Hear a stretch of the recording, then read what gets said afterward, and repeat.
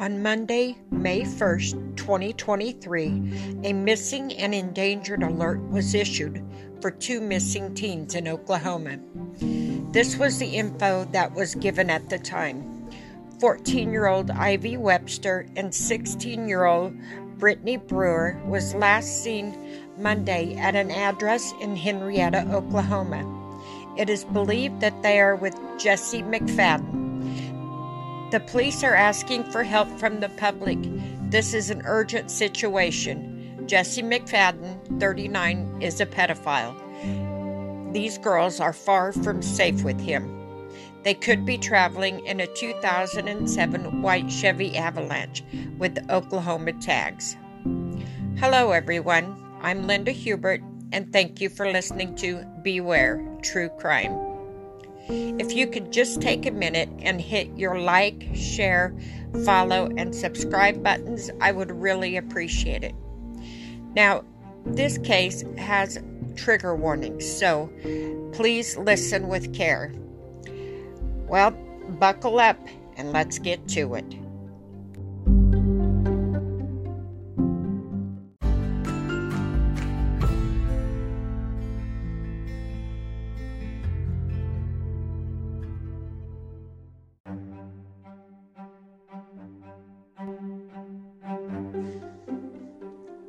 In 2023, Jesse McFadden was convicted of raping a 16-year-old, Crystal Strong. McFadden pled no contest, took an alpha plea, and was sentenced to 20 years in jail.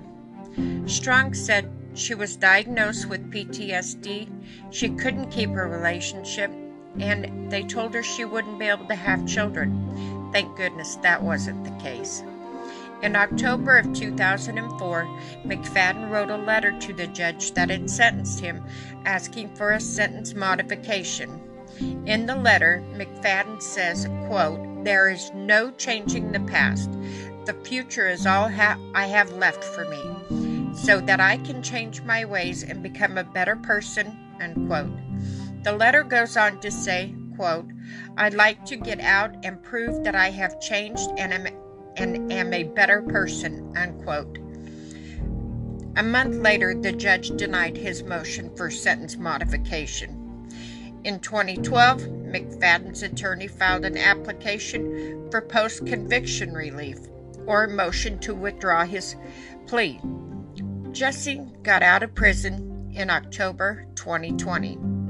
The Oklahoma Department of Corrections put out a statement explaining that inmates receive credits for things like behavior, attitude, education, and hygiene. And once Jesse reached 85% of his time, his credits were applied and he was released. So it seemed like he was well behaved in prison, except he wasn't. He was accused of exchanging nude photos and videos with an underage girl from the Justin Correctional Center.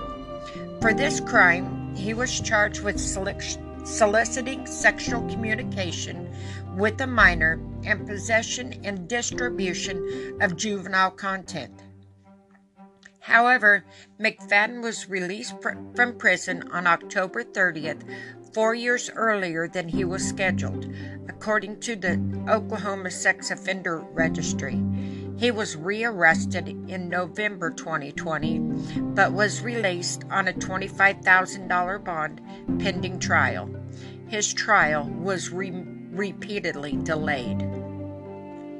Around the beginning of 2021, he moved in with Holly Guess.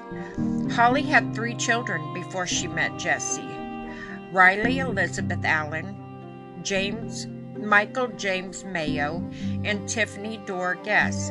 All these kids would have been teenagers when Holly and Jesse got together. Holly and Jesse got married in secret in May 26, 2022. They got married at the courthouse. They didn't tell their family until Christmas Eve of 2022. They held a wedding party on Christmas Eve, and they celebrated then. Brittany Brewer and Ivy Webster were friends with Holly's daughter Tiffany, who was 13. The two girls had gone to Tiffany's house for a sleepover for the weekend. This was a regular occurrence, according to their family. The families have since said that they had no idea about Jessie's past. Ivy's mother spoke to the news about the last communication she had from Ivy's phone. "I got a message the next morning, Sunday morning, and that was from her phone, but I don't believe it was from her anymore. Says that they were going to McAllister and she would be home later." Justin Weber, Ivy's father, said, "We think Jessie wrote that." Jessie was on the sex offender registry, but the parents of both Ivy and Brittany were not aware of it. And according to Ivy's father, Jesse, he was never listed on the website. On May 1st of 2023, Jesse was due to appear in court for charges related to the one that he got in trouble for while he was in prison. He didn't show up. 7 bodies were discovered at the property on Monday morning, a frantic search for 2 teenagers who failed to return home from the slumber party with a friend. Ivy and Brittany's family reported them missing on Monday. They didn't get a response from any texts or calls. The first call was logged in at 10 a.m. and the police went to the McFadden's home on an attempt to locate Carl. They stayed for 19 minutes before leaving. A relative of Holly's made a second call, and the caller said that she had not been able to get in contact with Holly or her kids since April 28th. The final police radio call is at 2:22 when they got a search warrant to enter the property. That is when they found 7 bodies. The victims were identified as McFadden's wife, Holly Guess, 35, her children, Riley Elizabeth Allen, 17, Michael James Mayo, 15, Tiffany Dora Guess, 13, as well as the other 2 teenagers, Ivy Webster, 14, and Brittany Brewer, 15, both of whom were friends with Tiffany Guess. Jesse had used a 9mm handgun to murder his family and the 2 teenage girls. The victims were moved, and it looked like Jesse wanted to stage a scene. Ivy, Brittany, and Riley were found separately, about 150 yards apart from each other, about a quarter of a mile southeast of the McFadden's residence. Each of the girls had been shot once in the head. The other 4 were found together about 500 yards from the home that McFadden was renting. Tiffany and Michael had been shot twice in the head. Holly had been shot 3 times in the head. The gun Jesse used had been purchased by Holly in 2022. Police stayed at the property that day for about 5.5 hours.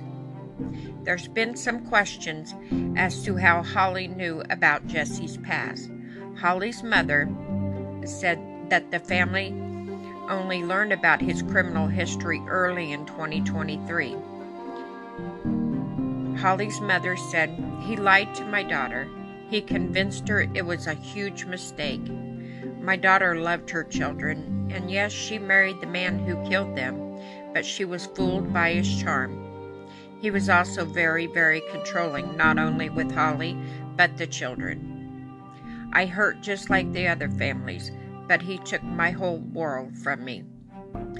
She told News Nation that Jesse hired an actress to impersonate the victim of his crime to tell Holly it was a misunderstanding. Apparently, the actress reached out to Holly's family after the murders and apologized for misleading them. Brittany's grieving mother told News Nation that her daughter, who had just turned 15 last week, and Ivy had gone to the McFadden's home for sleepovers with Tiffany. She said her daughter had been to McFadden's at least 4 other times since Christmas without any incident, and that she was not aware of his convictions. She told me she'd call me later, and I never heard anything from her, which wasn't normal. I knew something was wrong because she wasn't answering. I tried to call. I got online on her Facebook. I tried calling her, video calling her, and I messaged her, and she wouldn't respond. And it shows that she was online, but she wouldn't respond, so I knew something was wrong. She said, I've been trying, sitting here all day trying to think positive thoughts. She's going to come home. She's going to come home. She's going to come home. But, I didn't want to believe she was gone, and I still don't. The murders happened on Monday, and by Thursday, Ivy's family were angry. They hadn't been given any updates by the police. They went to McFadden's home to see what they could find out. Justin, Ivy's dad, spoke with the property owner and got permission to go into the house. It wasn't locked down from the police. He invited News 4 and Pastor Page to go along and view the horror and video it. You can go on News 4 to see the video. I watched the video, and I'll try to explain the horror that News 4 showed. Keep in mind that Ivy's dad was with them. I can't imagine what he was feeling seeing this. In the living room, there was a twin bed laying on the floor. It had a pink patterned blanket laying across it. In the corner of the room, there were desk monitors and computer towers still hooked up to it. 2 additional computer towers and 4 desktop monitors were found throughout the house. Next to the living room was a bedroom where the bed frame had restraints bolted to it. The restraints still had the chains attached. There were shelves lined with witchcraft-related books. There was also sex and bondage devices throughout the room. About 10 feet away in the kitchen, there was another restraint bolted into the cabinets. There was a fresh lock and chain still attached to that one. The kitchen was filled with trash and sticky insect pads full of roaches. A human dog collar, handcuffs, drug paraphernalia, and weapons were sitting in the laundry room. There was a syringe still filled with a dark color substance sitting in the room. There was also a check signed by one of the deceased victims, Holly Guest, for a local storage unit located at U-Lock Storage. There was even a unit number written on the check. Medication labeled as Jesse was also sitting out. As News 4 continued to follow the family in the house, someone called out they had found the cell phones tucked away in a cabinet. Everyone rushed into the laundry room where the claim of cell phones were found. "That's them, babe. That's them," said Justin. He put his phone camera over the top of the phones to see if one of the cell phones belonged to Ivy. "That's hers," he shouted. "Is it hers?" His wife said, "Yep." "Call the sheriffs. Don't touch him. Don't move them," said Ivy's grandmother. Justin immediately backed out of the room and called the sheriff's office to have an investigator come back out to the property to collect the cell phones. There was also 2 laptops found in the small cabinet as the same cabinet as the cell phones were. An investigator showed up to the house about 20 minutes later with a camera and evidence folders. "My daughter was locked up here, right here," said Ivy's father. "There you go," Justin said, pointing towards the phone. The investigators then snapped photos of the items and collected them as evidence. While he was taking snapshots, Justin was trying to understand why it took days to find and retrieve this evidence. "That's what I just don't get. I know you guys are hurting too, and I know you have a hell of a job to do.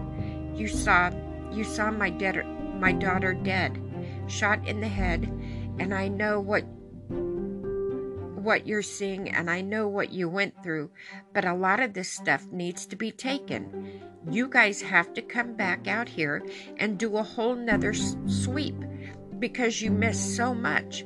There's medicine, there's drugs, brand new locks that he put in, and there's the keys and the lock on the counter. Why are you not getting receipts and videoing these videos out of here? And I'm sorry, he says, I'm venting, but I want more done.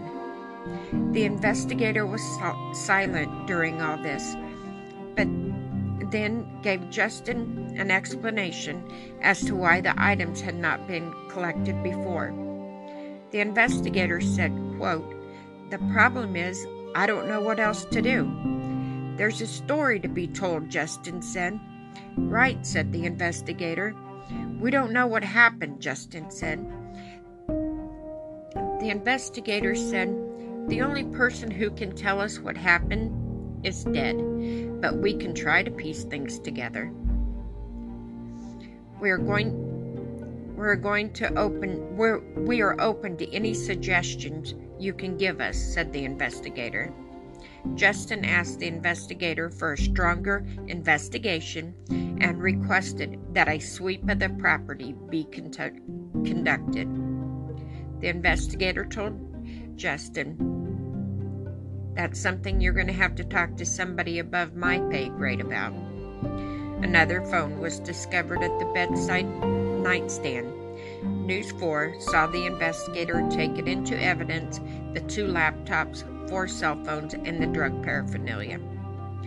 The OSBI made a statement on Thursday after these discoveries were made. They said, "We will continue to support and assist our law enforcement partners, and we grieve with the families of this horrible event. The investigation is still ongoing." Justin went back to the house on Friday night, and he found more evidence. Justin found a list of names plus their birth dates.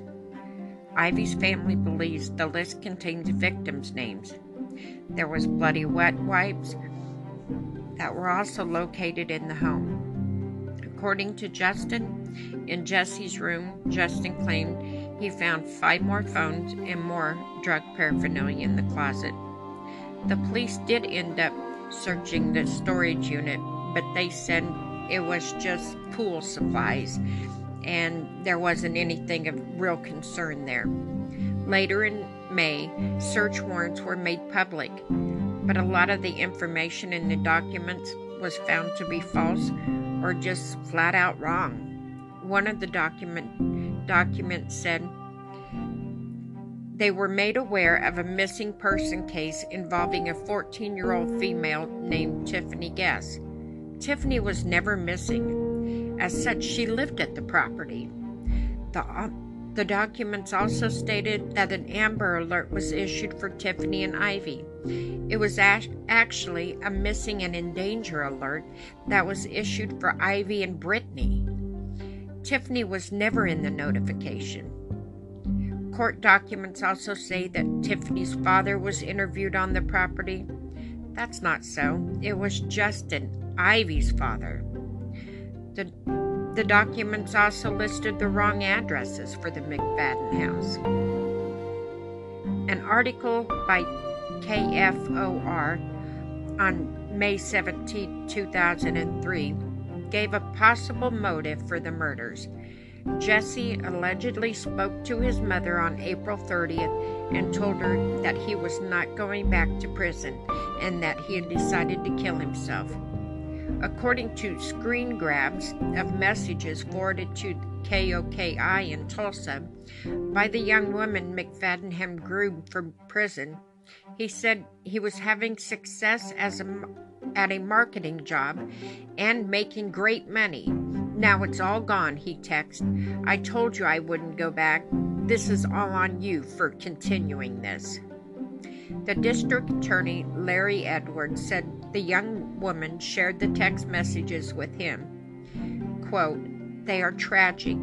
Let's just say that He was more or less blaming her for what he did, and that's the part I really have a problem with, because she didn't do anything wrong, Edwards told the Tulsa-based TV.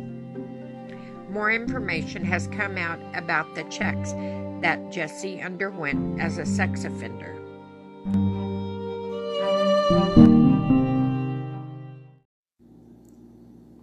We're starting to learn about the checking system, like how the authorities check on a dangerous sex offender who's released back into society.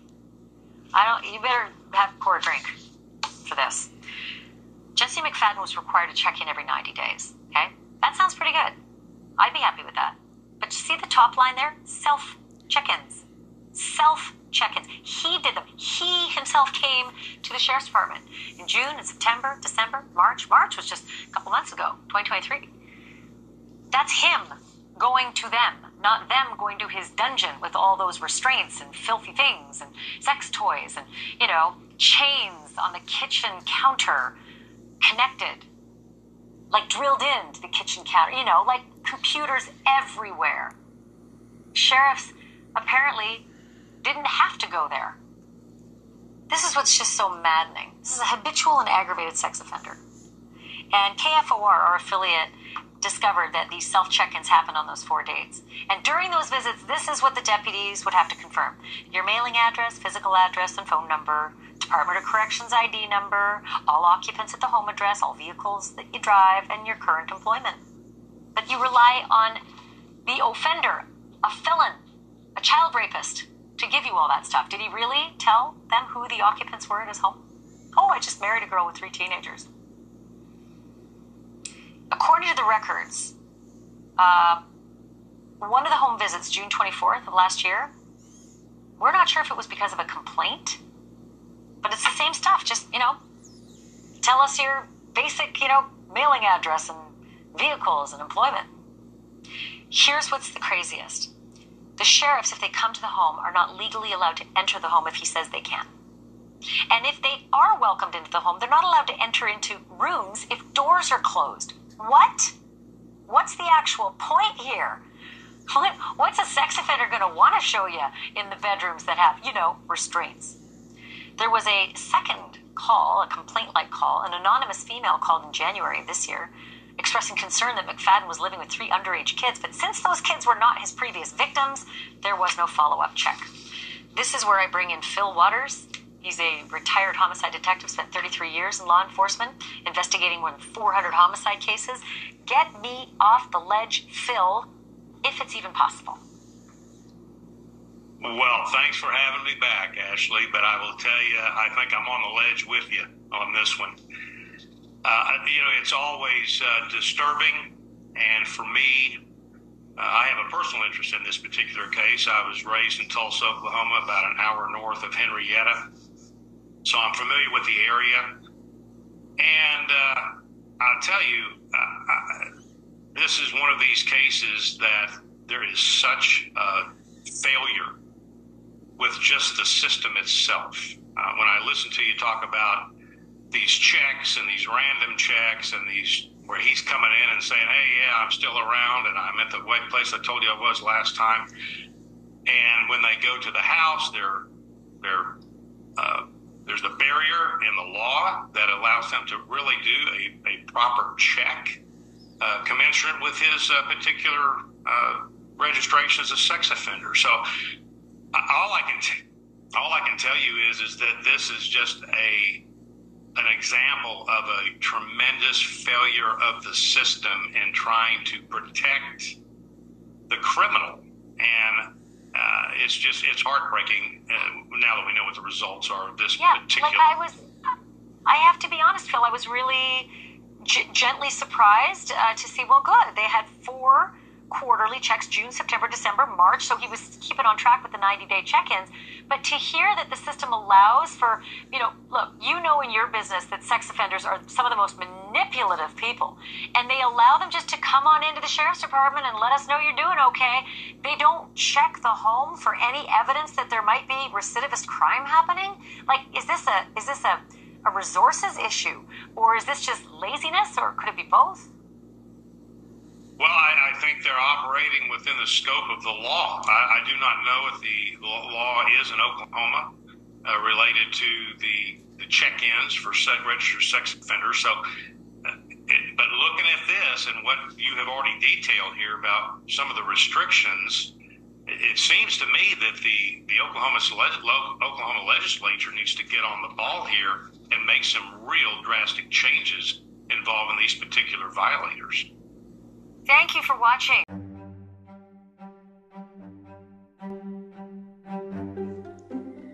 The length of time listed for Jessie living with Holly and her children were at least 2 years. A complainant call was made to the sheriff's office on January 29, 2023. The anonymous female caller said they believed Jessie was living with underage children. The woman asked that the complainant be documented and looked into. Dispatcher notes showed Jessie's information was run through the sex offenders registry, in which Holly was confirmed to be his fiancée and the 3 kids were hers. There was also information obtained from Jessie that Jessie had 10 violations while in prison between 2004 and 2016. These included sexual acts and intoxication. Jessie's rape victim, Crystal Strong, has spoken to the media about how she tried to stop his early release. She said, "I called the jail. I believe I left a voice message, and I tried to get transferred, and I kept getting the runaround. I told them, look, I've called you guys over and over the years several times trying to get updates, and I've seen that you guys are still going to let him out, even after you found contraband child porn on his phone. If this doesn't show that somebody isn't rehabilitated, then I don't know what else would." She said, "I begged the DA a long time ago not to ever let him out of prison because I knew that he would do something like this to someone else. These babies are never going to live their life now because of this," said Strong, "because he was able to go get married and live his life and just do all these great things. There's no reason why a monster should have been let out," Ivy's father told News Nation. "If I could tell Ivy's story and get our government officials and everybody start talking out loud about keeping these pedophiles in jail. The sexual registry does not work. It does not work at all. Oklahoma failed to protect families, and because of that, my children, my daughter, and my grandchildren are all gone," Holly's mother told the Associated Press. "I've lost my daughter and my grandchildren, and I'm never going to be able to see them again, never going to hold them. It's just killing me," she said. Unfortunately, this deviant runs in the family. Jessie's brother, Cody McFadden, is also a convicted felon who served time in state prison on a handful of charges, including 3 counts of assault with a deadly weapon. He was released in 2020 and charged 2 years later with kidnapping and domestic violence. Court records show that Cody McFadden was charged with kidnapping and assault. In December, a federal judge found him unfit to stand trial and ordered him committed to an institution. Deputies from the Pittsburgh County, Oklahoma, were responding to a domestic violence call July 17, 2022, when they encountered an injured woman. She was bleeding from her arms, her legs, her head, and her back. She was covered in bruises and had a broken arm. She told the deputies her attacker had beat her with a pole, shoved her in a dog's cage where he hit her with pepper spray, shocked her with jumper cables, and then struck her head with an axe.